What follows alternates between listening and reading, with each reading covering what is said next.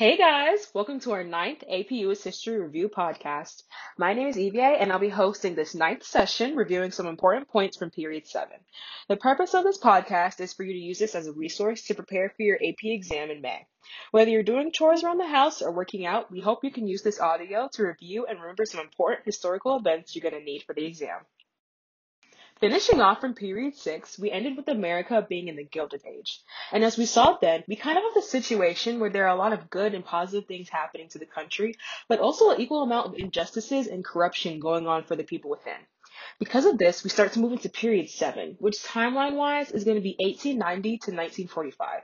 And at the start is the Progressive Era, which is 1896 to 1916. Here we have reformers for different social, political, and economic issues coming to really try and change the problems during the Gilded Age.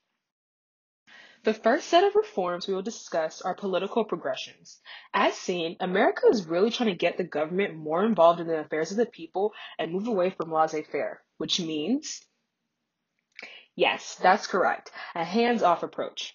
We have the Interstate Commerce Act of 1887, which is very similar to the Grange laws. It's to protect the railroad regulations so that big businesses and monopolies do not exploit the prices for their own gain. On that note, the Sherman and Antitrust Act of 1890 and the Clayton Anti-Act of 1914 come into play to really help the monopolies and trust manipulation, ultimately deeming them illegal. As we push forward, there are a number of moral reforms made. In the light of the 18th Amendment in 1917, this creates prohibition, a word we have seen before, meaning no more alcohol. This amendment really pushed by the religious groups, but as you can imagine, people did not take kindly to this, especially when we saw it back during Hamilton's financial plan. People did not follow this rule now as either. While many did not want the government, whatever happens, happens attitude, and wanted them to have a stronghold, there was still progression for the role of the people in these decisions. One main product of this concept of recall, which means that if the citizens can mobilize together and get a running petition, an official can be removed from office. This, like the voter initiative, citizens using petition to trigger votes, and the voter referendum, citizens approving and rejecting a law, we see that while the government may have control, so do the people. Some more success during this area are the much improved labor laws. We see child labor ban, set work hours, a minimum wage, and compensation for overtime, including the Factory Act of 1877 for improved work conditions. All of these are a lot more similar to what we have today. Very rigid rules and regulations for the employer and employee relationship to ensure everyone is working fairly. There are other reformers during this time, including the Muckrackers, which is an AKA for dirty water. This name was bestowed upon the journalists who dedicated their writing to highlighting the political and social issues. We have Jacob Riis, who wrote How the Other Lives Lived in 1890, which showed the power conditions of urban living and a part of the labor reforms. Lincoln Steffens wrote The Shame of the Cities in 1904, focusing on the tyrannical political machines. Ida Tarbell also hopped on the political issues train, writing The History of Standard Oil in 1904 to expose Rockefeller and his monopolies. Upton Sinclair took a more social approach and wrote The Jungle in 1906, letting Americans know that the condition of immigrant life, and even touched on how food and meat are produced, which wasn't pretty. Shifting gears a little, period 7, while attempting to fix the bad parts of the Gilded Age, the positive parts continue, and we see a boom to bust scenario. New technology and techniques, mass production, the electric light bulb, even airplanes and household appliances like vacuums and irons are now here. The radio becomes a pretty prominent invention in 1920, along with Henry Ford's automobile. These new products, especially Ford's automobile, reflect consumerism within America, meaning buying more into a luxury lifestyle, and the standard of life is going to continue to increase. This new consumer culture, the economy is skyrocketing. Thanks to urbanization, by 1920, 50% of our population is living in cities, and today that number is at 80%. Women continued their effort to change, especially seen with the flappers. Flapper women broke away from Victorian modesty and wore more makeup. They cut their dresses to end right above the shins and wore bob haircuts. Unfortunately, with all these booming efforts in the economy, there are still some major issues, one of which being economic instability. There are signs of this. Previously, we mentioned the new technique of mass production, which seemed like a good idea at the time.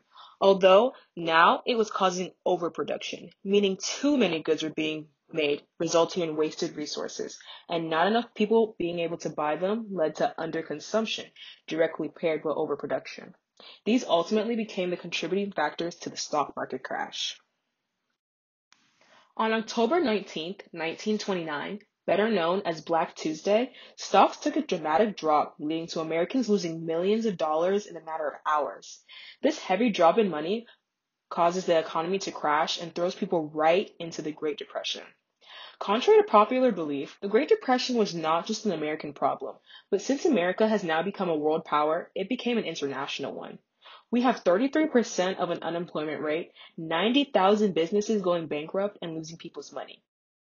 You see, back then, the bank was not just a place to store money, and there were no rules. So banks would invest this money into the stock market, which just crashed. See the problem? Now we have people living these luxury lifestyles and being in consumerism with a loss of income and their savings. People start having to move into Hoovervilles, named after President Hoover, which are towns for the homeless. Like I said before, people in similar economic classes tend to live together. And like always, people needed someone to point the finger at, the person on the opposite end of that finger being President Hoover. With the state of America being in shambles, it's going to take some serious government intervention to get a stronghold on these struggles. And that is exactly what happened when in 1932, Americans elected Franklin D. Roosevelt, who was a liberal Democrat. Roosevelt proposes a program to fix the country's problems, Franklin Roosevelt's New Deal. Here are some things you need to know about FDR's programs. It came in two waves. The first wave being the first 100 days that the program starts. Within these 100 days during 1933, 15 bills are passed through Congress, including some ones I'm going to talk about now. The Civilian Conservation Corps, employing single men to work for natural resource conservation. The Agricultural Adjustment Act, reducing agriculture prices and helping poorer farmers, and the Tennessee Valley Authority, which built hydroelectricity to improve the South and continue industrialization there. With the second wave, we see a trend to group FDR's New Deal programs, relief, recovery, and reform, to help relieve Americans, stimulate the growth of the economy, and create changes. Some of which includes the Social Security Act, which is essentially a retirement plan and a check form from the government. And the Wagner Act, going back on the labor movement, deeming it a legal right for Americans to be a part of unions and reporting their employers. We find with all these changes, we have two sides of people with their opinions on FDR's plans. Conservatives say that the government is being too invasive, and liberals are saying that it's not enough. It gets so heated that the Supreme Court is involved in attempting to take down some of the New Deal programs. Of course, President Roosevelt was not having this and instituted court packing, his attempt to add justices to the Supreme Court who would favor his bills. While President Roosevelt did make a lot of changes, it's really important to note that the New Deal did not end the Great Depression. It was simply a helping hand in the issue of ending unemployment. Another major effect of the New Deal and Roosevelt's presidency was the political parties rebranding themselves. Here's the shift where we see Democrats are more harmonious with today as they are working class and minorities. Amidst all this economic hoopla, we will also need to know about pop culture during the early 1900s.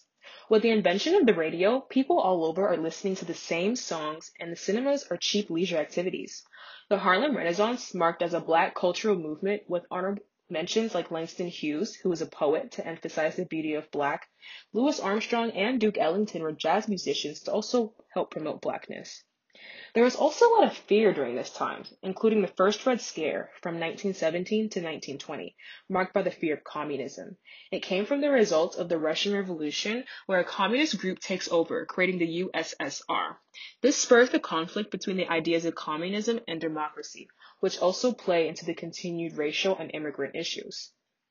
Opinions on imperialism also took over. Imperialism is when a country expands its territory, and some were for it, while others, such as anti-imperialists, were against it. Ultimately, imperialism won out, and things such as the Monroe Doctrine in 1823, telling Europe to stay out of the Western Hemisphere, Matthew Perry in 1853, helping opening up Japan, and the first International Pan-American Conference in 1889, which ultimately leads to the Pan-American Highway. So, This concludes our ninth review session covering period 7 from 1898 to 1945. I hope you guys learned something new or are able to refresh your memories. Stay tuned for our next episode on World War I and World War II. Thank you and good luck on your APUSH exam.